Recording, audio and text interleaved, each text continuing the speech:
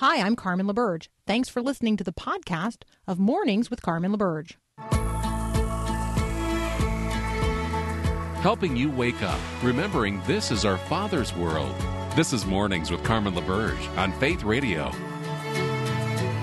we're gonna fly, we fly like eagles. Arms out wide. If we're gonna fear, we fear no evil.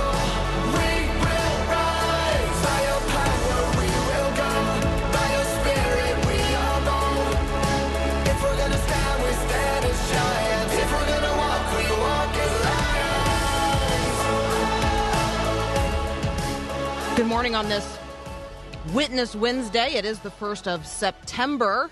Paul Perot and I were having a debate before the show began. So, Paul, would you describe again the difference between today, which is the meteorological beginning of autumn, and astronomical autumn, which, you know, anything that's astronomical just sounds better than that which is meteorological. So I feel like this is like a science people debate. Well, kind of, sort of. I mean, okay, astronomical fall begins on the autumnal equinox, just like, you know, winter starts, at least, astronomical winter starts when you have the winter solstice and so on and so forth. Meteorologists, the weather people, they look at weather, they look at the seasons differently, and they started at the beginning of the calendar month. So today is the start of meteorological autumn. Mm-hmm. And you were bringing up the fact that, I know meteorologists are never right. I know. My sass factor is pretty strong this morning. And so I would just like to say they're all wrong. And the fall begins in Genesis chapter 3. Oh, good point. The season of the fall, began a really long time ago, and we're still in it. Yeah. I know. So, it's going to get way hotter, according to the end of the book. Mm-hmm. There you go. That's what I have for you. I don't know. Whether you consider fall meteorological or astronomical, fall is the reality in which we live. All creation has fallen. All creation now groans with eager longing for man's redemption. If you wonder why the patterns of the weather are the way they are, and why intense storms like Ida rage, all creation fell with the fall of man. Genesis chapter 3. All right, so the autumnal, I think I'm going to call it autumnal because I did, I will confess, I did have my first pumpkin spice thing yesterday. No. I know. You're not supposed to do that till the day after Labor Day. I know. I'm so sorry. Oh, my goodness. I know. I'm ahead of the curve. Okay, I do. I got a couple of headlines to cover before Stacey Lamb joins us from Convoy of Hope. We're going to talk about what's happening on the ground in Louisiana, relief efforts following Hurricane Ida. But I want to bring you one headline out of Texas and one headline this morning from the other side of the world in Afghanistan. So in Texas, this is important for us to know as people who are ardently pro-life. You recognize the concept of a heartbeat bill. Heartbeat bills are progressing through state legislatures across the country. The Texas legislature and the Texas governor already signed into law a heartbeat bill in that state, which bans abortion effectively at the first evidence of a heartbeat.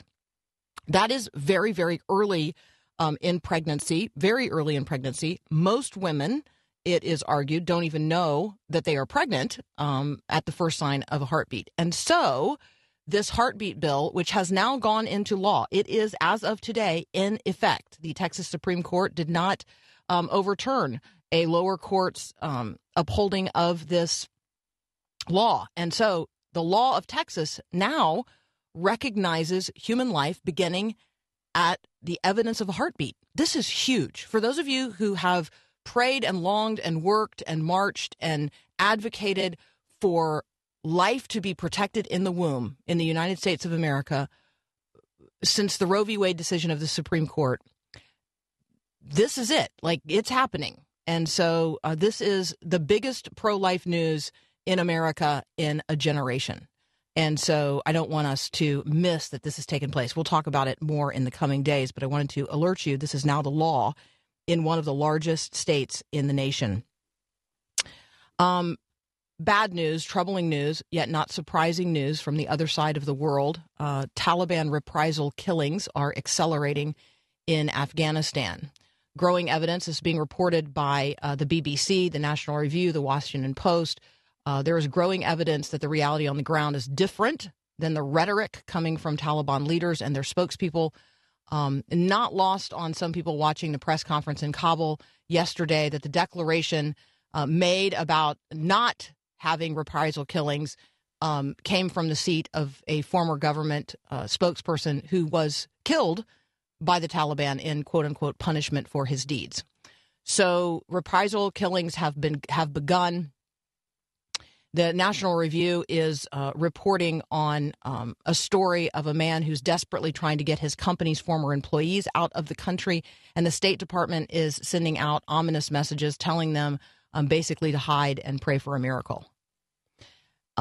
If that makes you angry, I understand. If it activates you, I understand. We are going to have John Bradley, U.S. retired Air Force General John Bradley, back on the show with us on Friday to give us an update on his efforts and the efforts of his foundation to extricate Afghan colleagues who have been left behind. Right now, we're going to talk with Stacey Lamb from Convoy of Hope about what is happening on the ground in Louisiana as relief efforts unfold there. We'll be right back.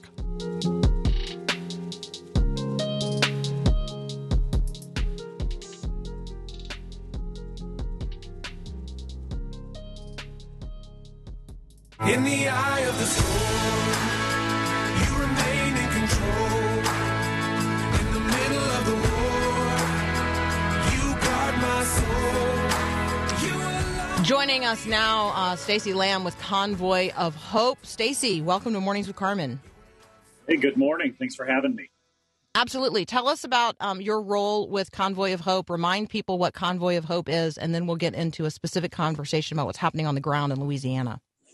Yeah, thank you. So Convoy of Hope is a faith-based humanitarian organization, and we do one of the main things that we do is disaster relief all over the world. And I have the privilege of leading our U.S. side of our disaster services area.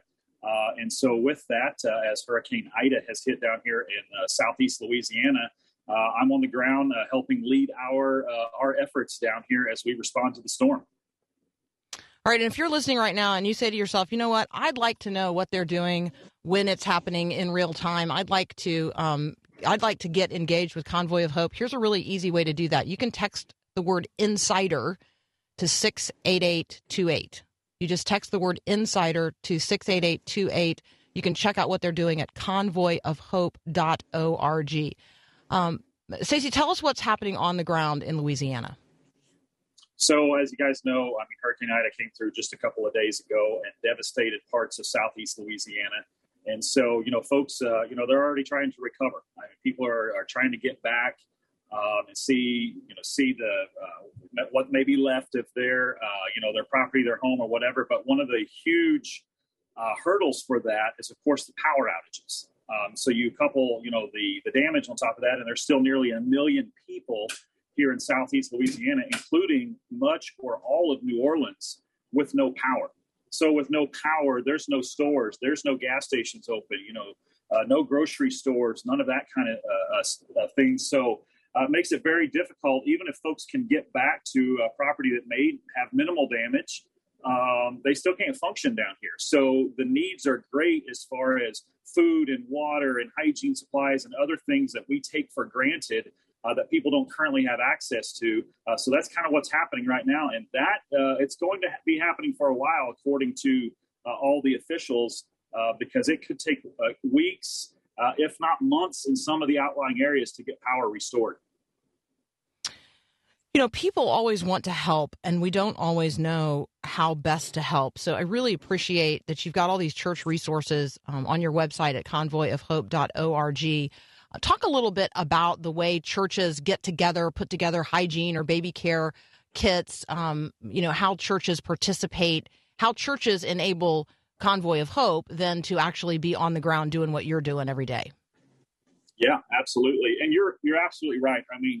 Everybody, when something like this happens, human nature, our hearts go out to the folks that are affected, and people want to get on the ground. We all want to get down here and help.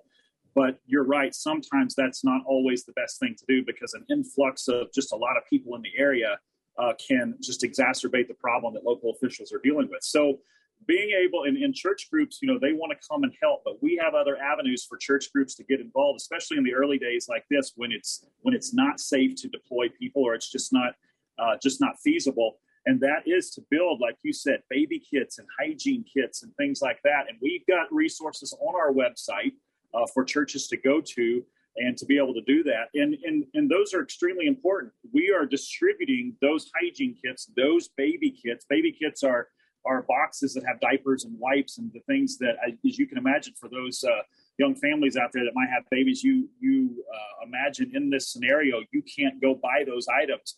That's extremely important. And so churches that build those ahead of time, we have those stocked in our warehouse, and then we deploy them and we're able to distribute those. So that's a huge, huge benefit to us and, of course, the people that are affected by the storm. All right, we're going to take a very brief break. When we come back, we're going to continue our conversation with Stacey Lamb from Convoy of Hope. You can find them online at convoyofhope.org. We'll be right back. I wanna wake up, I wanna restart, put the drum beat back in my heart. I need to be revived, bring me back to life. Continuing our conversation with Stacey Lamb from Convoy of Hope. They are on the ground in Louisiana, serving our neighbors who are many of whom are without power. An overwhelming percentage of whom have very serious damage to their homes. Their vehicles have been destroyed, and access to the most basic of things that you and I take for granted every day is hard to come by. So Convoy of Hope is on the ground meeting those needs. One of the things, Stacey, I just love for you to share with your team, I really appreciate, I know it takes time and effort to post something every day on the website, a story bringing us into what's happening on the ground, but I really appreciate those. And on August 30th, you guys posted the story of Scott Bledsoe, the lead pastor of Household of Faith in Gonzales, Louisiana.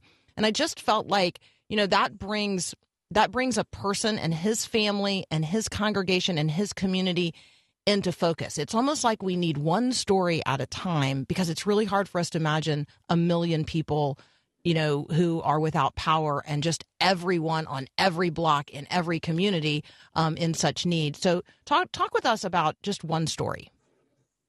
Yeah. And that's a great point, because that, in the news, in the world that we live in today, in the news cycles, we've got 24/7 news everywhere, and things just get buried in the noise. So you're absolutely right. That one story really kind of, brings, the humanity to it, and it's more relatable when you hear that one story. But we see, just yesterday we're doing distribution out here, actually at Pastor Scott's church at Household of Faith here in Gonzales. We had a distribution yesterday, and just, you seeing people come through, and again, the cars just start lining up because there's nowhere else for them to go. They're trying to figure out where, how are they going to get food today? What about water? We had a gentleman walk up last night that didn't make it through the distribution yesterday, and he lived a few blocks down the road, and he just walked up and he said, "Hey, I see you guys have some water out here. Is there any way that I can get some water, because we don't have access to anything?" So just those, it's just to us, that are in other part of the U.S. right now, bottled water, you go pick it up at Walmart or we turn on the tap and we take it for granted until you don't have it. And then you're just walking around, like you said, without a vehicle going, I've just got to find water for my family. So sometimes we lose sight of that in the busyness of the world that we live in, and a disaster like this kind of brings it back into focus. So tell us another story, because I know that you just meet people continually, like that's part of what's going on. So it could be the story of someone who has been helped, or it might be the story of a helper. Yeah, absolutely. We have, many times, we have volunteers that travel with us all over the country and do what we do. But many times we'll have volunteers locally. And I tell you, time after time, we will have people who have been affected by the storm that want to volunteer locally. And their house may be damaged, destroyed, whatever the case may be. But they'll come out to the site and say, you know what, I can't do anything about my house right now. I've got to wait on the insurance company, or I've got to wait on FEMA, or I've got to wait on this or that. So I'm just going to come and help others, because That's all I can do right now. And that happens on a regular basis. And just to see that, I mean, even myself, I think through that, I'm going, man, I don't even know if I could do that, because if I was in the same situation, I would want to be, trying to get my house, fixed or tarps on the roof or whatever, instead of just saying, I'm not worried about that. I'm going to go help others. So we see that kind of thing all the time, and it's pretty amazing. That feels so Philippian-ish to me, just in terms of considering others before we even consider ourselves. It does help us when we help others. Like there is, you feel slightly more in control of the situation if you can do something. And that's just how we're wired, I think, as people. And so, I mean, that has been my experience, that the opportunity to help others and just taking the initiative to do something to help someone else, it does help me. Like I think that's true. Yeah, it's very therapeutic. It can be very therapeutic for us. Let's talk about what you've experienced over time, just in terms of the long-term impact and effect. It's one thing to be able to offer immediate assistance. It's another thing to recognize that these are communities, these are people, these are churches, these are cities. This is a state that's going to be in this for the long haul. Talk a little bit with us about that reality. Yeah, in terms of, after disaster, the long-term recovery portion of it, most folks, when the disaster leaves the media cycle, it's out of our minds in the rest of the country or the rest of the world, whatever the case may be. And so we just move on and don't really give it another thought, and not realizing that the folks that just experienced that disaster will be experiencing that for weeks, months, and in many cases in the greatly devastated areas for years to come. And the folks down here, along the Gulf Coast, especially in southern Louisiana, I mean, we meet them over and over that experience these disasters over and over. And people will say to them, "Why don't you move? Why don't you go somewhere else?" They're like, "This is my home. This is where I'm from. This is just what we do." And yes, you're right. They, for months and years to come, there will be a recovery process from this. A great example is just a year ago, Hurricane Laura over just a little bit east of here in the Lake Charles area, the surrounding area. Those folks are still going through the recovery process and will continue for a long time. Thankfully, this one took aim there first, and boy, that would just been a double whammy for them. Thankfully, this one stayed a little bit east of Lake Charles. But of course, the same thing will be happening here, and these folks will be dealing with this for a long time to come. Stacey, how can we be praying for you and your team at Convoy of Hope, and how would you invite us to be praying for the people who you are meeting in Louisiana? Well, and first of all, we would greatly appreciate all of the prayers out there from your listeners and your teams. Praying for our team just for wisdom as we go through our day-to-day activities, and that the resources, the right resources, come to us, and we're able to get them in the hands of the people that need them most, and just for efficiency of operations in the field, and of course our team members, that they stay safe as we're out here. It gets hot and humid down here in southern Louisiana, especially after a hurricane. So, just praying for safety and good health on everybody. And of course, with the COVID pandemic that is still happening, keeping all of our team safe. And then, of course, we want to pray for those that have been affected. Again, they're in this for the long haul. They need your prayers to be able to persevere and get through this. Not only for the things that they've got to deal with, on a material basis, homes and things like that, but just spiritually, mentally, and physically, the health there, so that they can make it through this, and then of course the most important thing is that they know that God's love, that God loves them, and that people, are there for them, and so and then hopefully in the midst of all of this, people will see the love of Christ with people helping them, and we might even I know that we will see people come to Christ through tragic events like this. All right, let's pray. Father, we thank you for Stacey. We thank you for the Convoy of Hope team. We thank you for other people, other gospel people who are on the ground in Louisiana, extending mercy and grace in tangible ways. We pray for their safety. We pray for a sufficiency of resources. Open up your storehouses, Father. We pray that they would have the energy, the imagination, and the love to meet the needs of the people whom they meet today, and that they would receive those precious people as your image bearers who are in great need. And Father, that their care extended, your love expressed through their acts of compassion, that Christ would shine through in all of that. We ask, Father, that you would meet not only the material, but the spiritual, financial, physical, communal needs of the people of Louisiana, our neighbors to the south. God bless them this day. Care for those who care for them and keep them safe. In Jesus' name, amen. Stacey, thank you so much for joining us today. Let us hear from you again. Thank you for your ongoing work in Haiti and Afghanistan as well. So pass along our gratitude to your other teams, both here in the United States and around the world. Will do. Thank you very much for having me. Absolutely. You guys can check it all out at convoyofhope.org. We'll be right back.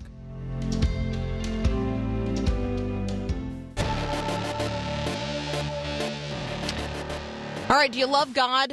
I mean, really love God in real relationship?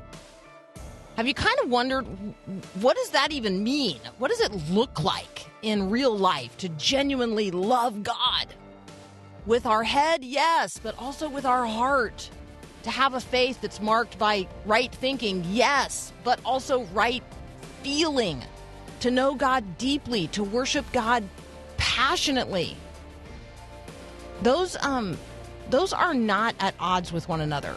They can be brought together in a real love of the real God who really is. And if you want to really know him, if you yearn for God, but want a clearer picture of like who he really is, Adam Ramsey is going to join me next. He is the author of Truth on Fire, Gazing at God Until Your Heart Sings.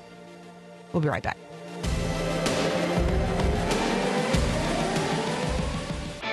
Think about the latest conversation you've had with your kids. What did you talk about? Hi, I'm Mark Gregston with Parenting Today's Teens. If the average mom and dad were to catalog the conversations they had with their teen, it would be surprising how the talks are both infrequent and of little substance. I know you're probably thinking, but Mark, I can't get 2 words out of my kid. I'm doing the best I can. I know you are. How about setting aside a regular time each week to talk about the deeper issues of life? There doesn't have to be any talk about chores or grades or cleaning up his room. Just ask open-ended questions. You might be surprised how much the frequency and quality of your conversation improves. Want more parenting help from Mark Gregston? Find encouragement through articles, books, and more at parentingtodaysteens.org or search for Parenting Today's Teens in your favorite app store. And now I'm just a beggar in the presence of a king.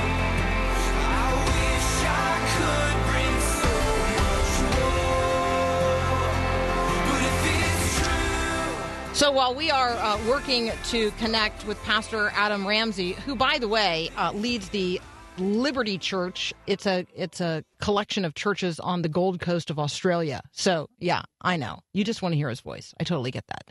While we're waiting for all of the technology to connect itself up, let me just briefly share with you that we here at Faith Radio had an opportunity yesterday to share with President Curitin of the university of which we are all a part, which is the University of Northwestern St. Paul, UNWSP, if you want to find it online. And it was such a wonderful celebration of what God has done in the past year, what God has been doing over the course of time, what we anticipate God doing in the near term, in the future, and how we are preparing ourselves to be able to say yes when God presents us with greater things, with more to do. And we got the opportunity to share many of the things that you have shared with us over time. And so I just wanted to say thank you to each and every one of you who contributed in ways that you didn't even know to the conversations that we had yesterday here about the great and glorious things that God is doing in and through this ministry. All right, Pastor Adam Ramsey is with us now. He joins us. We're going to talk specifically about his new book, Truth on Fire, but we're also just going to talk about, life of a pastor in a church in Australia. Adam, welcome to Mornings with Carmen. Great to be with you, Carmen. Thanks for having me on. Oh, okay. I want to know about Mermaid Beach, because if I come to your church, I want to go to the one on Mermaid Beach. Oh, look, it's dangerous. I mean, don't Google the Gold Coast. Whatever you're doing I did. right now, It's a early in the problem. morning, it's a problem. If you Google the Gold Coast, you stumble into all sorts of covetousness. It's You just not a good way feel to start yourself the day. strangely warm to international missions. It's beautiful, and it's just a cross we try to carry to the best we can, Carmen. It's so good. We're so glad that you're there serving our Father and our Lord and Savior Jesus Christ by the power of the Spirit. We couldn't be more delighted to talk with you today about your new book, Truth on Fire. Here's the reality. I'm a thinker, and you are describing people who are like the thinker Christians and the feeler Christians and all that we can learn from one another. So describe the two groups, and then maybe talk a little bit about how thinkers like me can grow in our feeling, and people who are, the feeler Christians can grow in their thinking. Thanks, Carmen. Well, I mean, I think there's been a really tragic divorce in our present state of Christianity between theologically driven churches and experience-driven churches. And I know for me, I grew up in experience-driven churches in the first part of my Christian life, and then kind of went through a bit of a theological reformation in my late teens and early 20s, about 15 or 16 years ago now, and got exposed to this whole new world of the creeds and liturgy and high church and a high value on theological clarity and biblical literacy. And what I found myself was in both of those worlds longing for biblical realities that I see in God's word that often just become tribalized to these two teams of the thinkers and the feelers. And I seem to be finding myself often trying to get the feelers and the experience-driven types to think biblically, even as much as I'm trying to get the thinkers and the more theologically minded of us to rejoice and smile and delight in all that God has for them.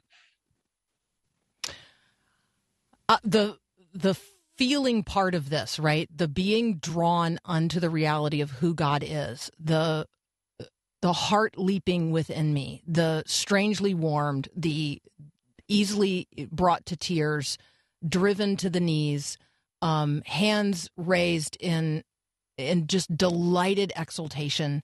There's a physicalness to the feeling part that can sometimes make the thinking crowd a little uncomfortable. And so I think that part of this is getting God more in the viewfinder and sort of getting myself out of the viewfinder, like having less of myself in mind and heart and more of God in mind and heart. Absolutely. So that's where, with the book and really with the Christian life, what we need to start with is a clear view of who God is. And it's remembering that having good theology, and remember, we know this theology is just thinking about God. How do we see him as he's revealed himself in the scriptures? But good theology should never exist just as an end in and of itself. It's a means to move us toward deeper and more beautiful experiences with God and with one another as the people of God. So I think you're right, Carmen. I think we can, if we tribalize into one of these two camps, we can be fearful of the other. And how common is that today in our very angry and fractured and anxious times, this us versus them, when what we see in the scriptures is this convergence of the life of the mind and the life of the heart. Jesus said to love the Lord your God with all your heart, soul, and mind and strength. And so these two things aren't at odds with each other in the scriptures, but I think some of us might be afraid of experience-driven Christianity because we've seen what happens when the emotions and passion is disconnected from biblical literacy, and those experiences can genuinely run wild and hurt people, hurt a lot of people. And in the same vein, of thought. People might be afraid of more theologically robust versions of Christianity that focuses on good theology because they've experienced theology weaponized. They've experienced cold lovelessness from people who prefer arguing more than adoring. So I think fear really is at the root there. And we come back to this place of remembering we need to have a good and clear view of God, not as the final destination of our Christianity, but that view of God is meant to lead us into deep realities with him. And that's the goal of the book. We are talking with Adam Ramsey about his new book, Truth on Fire. I love the word gaze. I love the idea of gazing at God, how you're bringing God into view. You talk in the book where you identify these 12 truths about God. That sounds like a theology book, right? 12 truths about God. But there are 6 that are communicable and 6 that are incommunicable, which I had to practice saying. What's the difference and what's the significance of those 2 categories? Well, when we talk about the attributes of God, the incommunicable attributes of God, which really does make up the first half of the book. Each chapter covers a various attribute of God. So, for example, God is sovereign. And the experience that that's meant to lead us into as we understand that truth is assurance. Over and over, the Bible's telling us God's on the throne. He's got this, so you don't have to be. And that's an important part of living out our Christianity. So attributes that are incommunicable are those attributes that belong just to God and not to us at all. And the more we understand those attributes of God, his omnipotence, his omnipresence, all the omnis, his holiness and set apartness, his dissimilarity to us, it creates in us a sense of wonder and transcendence and awe.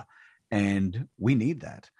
And then the communicable attributes of God, that second half of the book looks at the attributes of God that we actually do share in a measure of those things. For example, the goodness of God, the mercy of God, the love of God, the delightfulness, the happiness of God is one of the chapters there. And we actually do share in each of those things imperfectly, to be sure.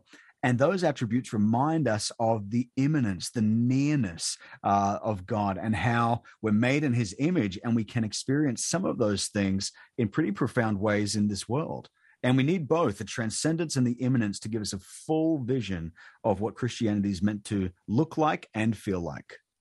All right, and for people paying attention, their mind is already leaping ahead to the next question, which we'll address after a very brief break, and that is, well, now, doesn't Jesus bring all that into reality, he who is fully God and fully human?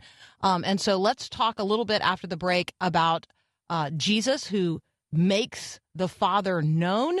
What do we learn about the character and nature of God? And what do we learn about how to draw near to him through the life of Christ? That's up next here on Mornings with Carmen. When you don't move the mountains, I'm needing you to move. When you don't part the waters, I wish I could walk through. We're talking with Pastor Adam Ramsey, author of Truth on Fire, about loving God not only with our heads, but with our lives, with our feelings, as well as our thinking.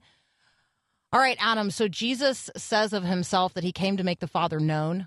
He perfectly exegetes the Father. That's what my thinkers want to hear this morning. Jesus perfectly exegetes the Father. Other people are saying to themselves, Jesus is the one who helps me feel my way into what it's like to be a child of God, which I can't even fully get my mind around. So what does the life of Jesus tell us about both the character and the nature of God, but then also what does he demonstrate to us in terms of how we can respond to God with head and heart? Absolutely. Well, we know Hebrews 1:3 says that Jesus is the radiance of the glory of God and the exact imprint of his nature. And then it goes on and talks about his deity. You know, he upholds the universe by the word of his power.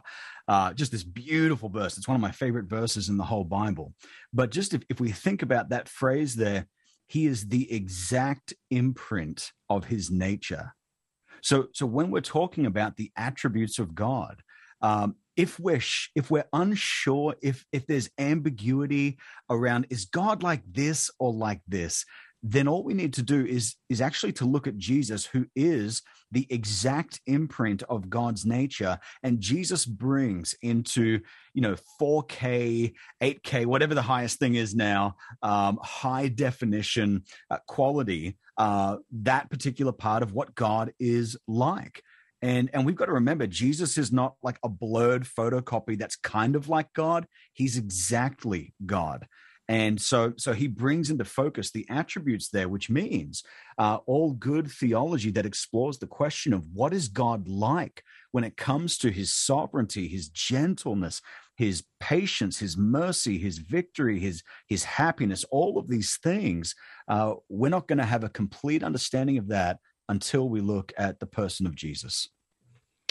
Yeah, I think one of the other verses that maybe brings a visual forward to me, Jesus is not, when you say not like a blurred photocopy, he's also not like a foggy, smeared mirror in which That's we can right. only see dimly, right? So I think when Paul expresses there's going to be this time when we're going to know fully, even as we are already fully known, Jesus already knows fully. And, That's right. And so I think this knowing, and this knowing at a level that is not just the head, is really what you're getting at in Truth on Fire. There is a head knowledge of the truths or the attributes of God. There is also a felt, heart, lived out, relational reality of loving God, of not just loving God, as an idea, but loving God as a person. Talk about right. the drawing near to him, the practical ways that we can draw near to him. Well, again, as we gaze at God, as he's revealed himself through his word and in the person of Jesus, and we look at, we get a clearer picture, again, not a blurry picture, but a clearer picture of what God is actually like. That leads us into just the gaze of our gaze of God. It leads us into various responses depending on what angle of God we're looking at. So again, we want to avoid these ditches on either side of the road of healthy lived Christianity, where, okay, we can remind ourselves it's just as big of a fail to have a really sharp, theologically correct mind with a cold heart toward God. That's just as big of a fail as a really passionate, pumped up, super hyped experience of God that's passionate about silliness and foolishness as far as the scriptures are concerned. So we want to avoid both of those. And when we look at God as he's revealed himself in his word, we see a picture there that really does make our hearts sing. And so I mean, consider Jesus again. When we think of his sovereignty, the way he's not like us. I mean, he freaked his disciples out when they were out in that boat in Mark chapter 4, and the storm was raging and he was napping, and he says 3 simple words, "Peace, be still." And then the disciples were even more scared after that point, because they realized, oh my goodness, like this is not just any man. They were filled with great fear and said to one another, "Who is this that even the wind and the sea obey him?" And so the elements remember the voice of their maker in the person of Jesus calling them to cease. And that puts awe and wonder into the hearts of the disciples. Now, these same disciples didn't just have this sense of woe, otherness to Jesus. They also had this sense of his nearness, his gentleness. And even the one place in the scriptures we see the heart of Jesus put on display when he says, "This is what I'm like at my deepest essence." He says, "Come to me, all who are weary, and I'll give you rest, for I am gentle and lowly in heart." And so there's this immanence of Jesus and this nearness of Jesus where God doesn't want us to keep him at arm's length by just thinking true thoughts about him that never translate into true experiences with him. He wants us to think rightly, to feel rightly. And that's always the goal. It's the both end of healthy Christianity. The book is wonderful. It is not just good theology and good theology in practice. It is also just really easy to get your hands around. I appreciate the conversation starters, the material that, helps me engage as an individual, but also in a group. So thank you for it as a resource for small groups as well. All right. So what are you going to do this week to make memories with your 5 little people, and how little are they? We just got back from making a memory. So we just went out for a family dinner to celebrate the release of the book. And we did what us Ramseys love to do best, which is chicken wings and burgers and beer battered fries. And we went out and had just a feast of that, and chocolate milkshakes and all the rest of it. And we had just a fun time just talking and bantering. Our kids, our eldest, Alea, just turned 13 this week. And she is just the most wonderful 13-year-old, down to 2 sons, Benaiah and Ezra. They're 11 and 9. And then we thought that was going to be it, and we were going to adopt our 4th. That was what we thought back in the day. And God had a different plan. And we came back from an anniversary trip, and Christina, my wife, was pregnant, not with 1, but with 2. And so when we planted our church, it was with 2 newborns that came along 6 weeks afterwards. And we don't really remember much of 2015 at all. So the twins, they're 6 years old now, and all sorts of fun. Oh, my goodness. Oh, my goodness. That is so fun. All right. So have a day at Mermaid Beach, because we can't. And we love connecting with you. Adam Ramsey, thank you so much. Blessings on your congregation, blessings on your family, blessings on the launch of the book. It is Truth on Fire. You're looking for Adam Ramsey. Adam, thank you so much. Thank you, Carmen. I pray this book encourages you and everyone who gets a hand on that copy. Amen. We'll be right back.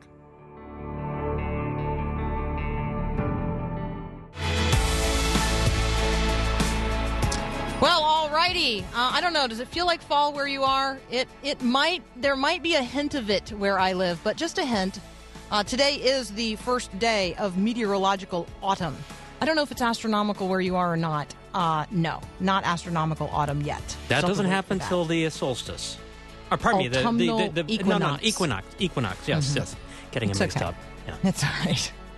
Paul and I are here to say today, come to Jesus. Come to Jesus. He is good, and he loves you, and he wants to be in relationship with you. He wants to make the Father known to you. He wants that you should be in a relationship with the Father that's restored and redeemed. It's Witness Wednesday. Come to Jesus. Are you weary and heavy laden? He will give you rest. We got another. Thanks for listening to this podcast of Mornings with Carmen LaBerge from Faith Radio. If you haven't, you can subscribe to automatically receive the podcast through iTunes or the Google Play Music app. That way, you never miss an episode. It's also available anytime at myfaithradio.com.